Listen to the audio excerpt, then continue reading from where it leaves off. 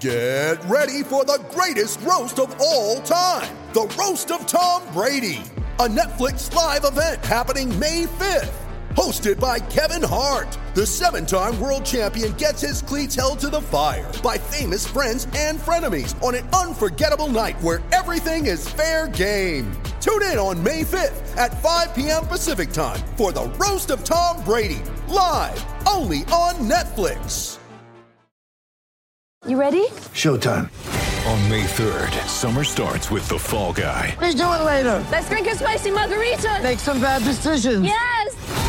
Audiences are falling in love with the most entertaining film of the year. Fall Guy. Fall Guy? Fall Guy. That's what the poster said. See Ryan Gosling and Emily Blunt in the movie critics say exists to make you happy. Trying to make it out? Nope. Because I don't either. It's not what I'm into right now. What are you into? Talking. Yeah. The Fall Guy. Only in theaters May 3rd. Rated PG-13.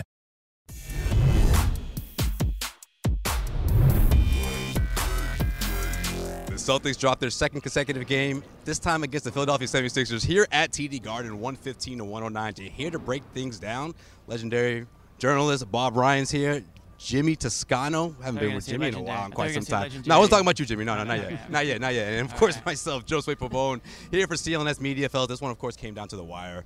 A lot of late-game execution here, a lot of late-game decisions. Bob, let's start with you. How did you feel, first of all, with what Brad Stevens' decisions he had to make in those final 2 minutes and how everything played out? Let's start with the fact that the team that should have won the game and worked backwards from that, okay? When it's all said and done, they deserve to win the game. Yeah. Philadelphia did. Okay, absolutely. Now, Celtics had chances and the decision Brad Stevens made that did backfire. They played Hacker-Simmons after it got to a one-point game, and Ben Simmons delivered the 2 free throws. Did you think it was going to backfire, though? I didn't hate the move at the time. I figured 1 for 2. I figured he'd go 1 for 2, right, and that would have been fine. Which is down 2. Is a success. Yeah, right. But, all right, so that decision, but there was so much more that went into this game. Yeah. I'm going to tell you a key sequence in this game. It was 95-92, okay?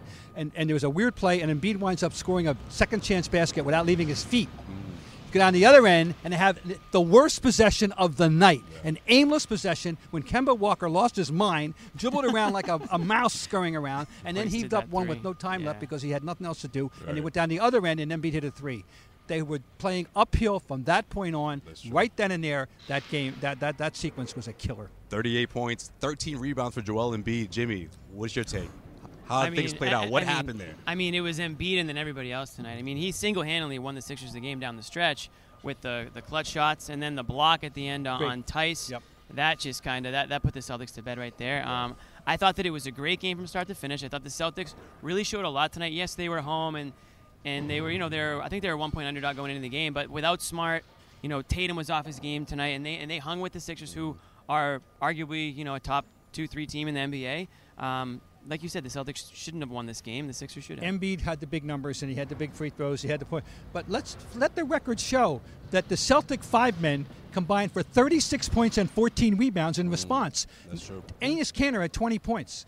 And he had his best game. Tice had a good game. They balanced off the production in that spot. So even though it looks as if Embiid towered over the Celtics, the fact of the matter is they got those points back. The key guy was Tobias Harris, in my judgment. He had strategically important sequences, had a terrific night. And then, of course, in the first half, Mike Scott, the box score 5 for 7, all on threes for the whole game. But killer threes, they got off to a great start shooting threes. How did the box score look? I know you're a big box score guy. Big box score guy. Yeah. I love so box I've heard. Score. I mean, you only mention probably every episode of your podcast. I love box score. Mike Scott, he was inserted into the starting lineup tonight. Late insertion. I think it was his second start of the year, and he really stepped up for them. He did. Like right you away. said, 5 or 6 from 3, and just kind of set the tone. He's a veteran presence in there, and everybody in the Sixers team that spoke after the game, and Brett Brown especially, made a point to commend Mike Scott for his contributions to the game tonight. Well, Jason Tatum did go 0 for 8 to start the second half. I thought that was a huge loss for the Celtics, but of course he hit those 2 big threes down the stretch. He was 3 for 16. He put them right back into it. And when he hit 2 big threes, without which we wouldn't have much to talk about. Right. No,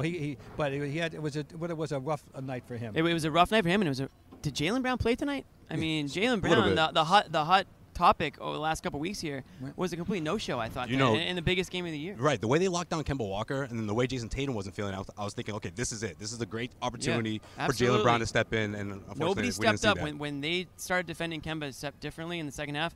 Nobody in the Celtics stepped up. No, nobody on the perimeter. The big guys, though, as I said, Kanter. And they did what they could. His best. this is Kanter's a good, a bit limited in what he can do. Wasn't it heartening, though, from a Celtic point of view, to see him play this way, to think that that you're going to be able to get more performances like this, and there's no reason you won't. Right. This segment of the Garden Report is brought to you by Manscaped. Head over to manscaped.com. Make sure you use the promo code GARDEN. You'll get 20% off your first order. That's manscaped.com. And free shipping. Don't forget that promo code, and you get free shipping. Someone's obviously been using that. Jimmy Toscano over here. I'm all cleaned up, baby. Use the code GARDEN. Get that 20% off. And thank you later.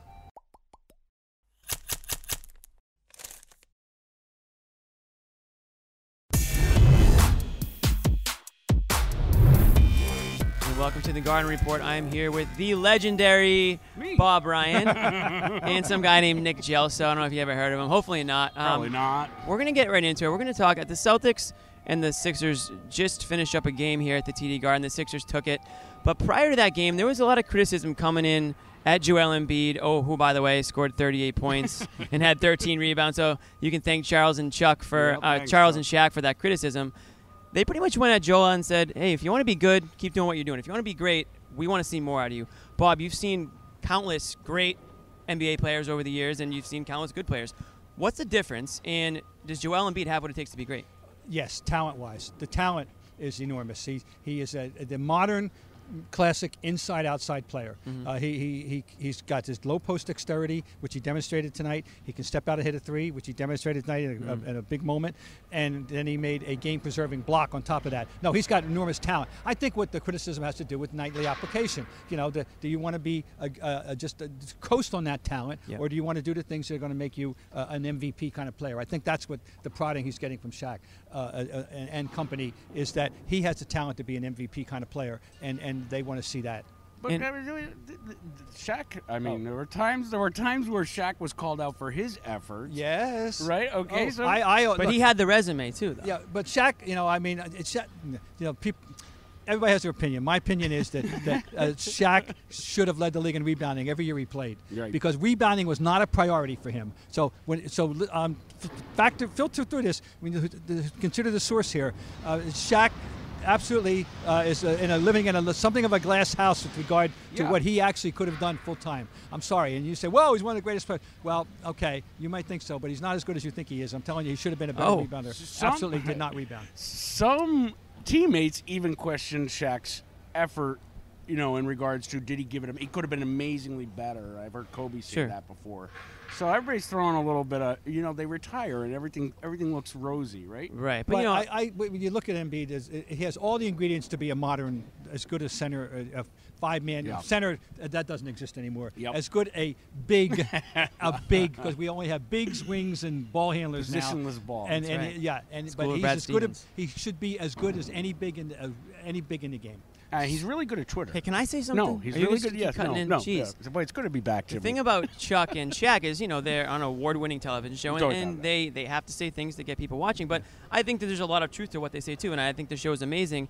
How about the way Embiid handled the criticism, though? I mean, what does that speak about him? Yeah, I liked it. I mean, his reaction, as far as we know, is very positive. He spoke with Shaq personally, understands that it's he's accepting it as constructive criticism, I think, quote unquote, right? Well, fine, good. And we saw him react tonight with a big time performance. Kind of proved them right. Big time performance. I mean, didn't he kind of prove that's a good point, Jimmy. Yeah, I mean, clearly that is in there, and it all it took was a little push and shove from a couple of all-time greats to get it out of him. My biggest thing for Embiid is I'm proud of him for not swinging back, because I thought for sure it'd be all which he's over. Done.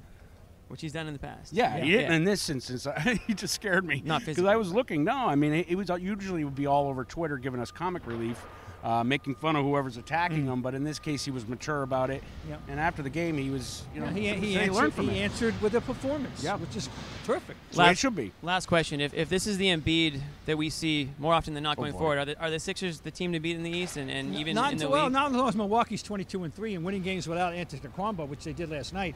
We'll see. But certainly it should. Common sense tells you right now it should come down to those two, depending on how much Boston can improve, and maybe find one more piece of their own puzzle. There you go, folks. This Garden Report was brought to you by Manscaped. Head over to manscaped.com for all your below-the-belt needs. Type in code GARDEN at checkout for 20% off, free shipping, maybe a little stocking stuff for this Christmas. What do you say? And that'll do it. Man. That'll do it from here. Thanks for watching.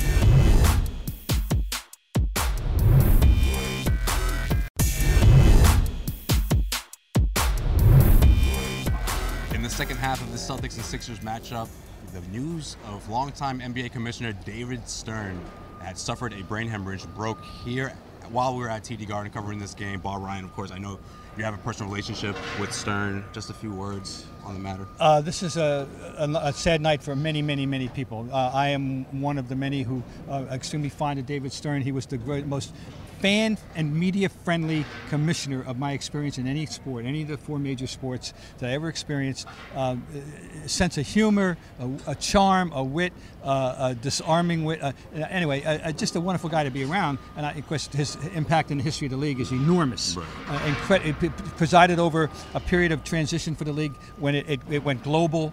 The economic situation exploded. He supervised all that with a great wisdom, and this is very sad news. A lot of people say, we all say Bird, Magic, Michael. But if there was no Stern, there may not have been. I'm so glad you said that, Nick, because Larry Bird went out of his way at different times, more than once in my experience, to say that what he appreciated so much, how he appreciated the fact that the NBA was a forum for these guys, he and all these guys to showcase their talents, and he knew that David Stern had created or helped create that atmosphere and that circumstance so that they could flourish, not only artistically but financially. So Larry, for one, was very appreciative of David Stern. Yep. Yeah, for me growing up, just seeing that David Stern signature on the Spalding basketball, that's what I just grew up always seeing. I by the time I got to the age where I wasn't necessarily on the basketball court as much as I used to be, that signature is no longer there. But of course, his impact on the league hasn't changed thus far. No. He had one of the funniest lines ever. Back in 1986, there was a league meeting in Phoenix in which 7 cities came to present proposals for expansion. 7 cities. And the league was blown away by this. They didn't realize how popular they were. They seriously weren't. And after it was over, he said, I feel like this is the reverse of the Groucho Marx thing. If all these people want to join the club, we should let them in. That's right. That's right. Well, our thoughts and prayers are with David Stern and, of course, the Stern family here from CLNS Media.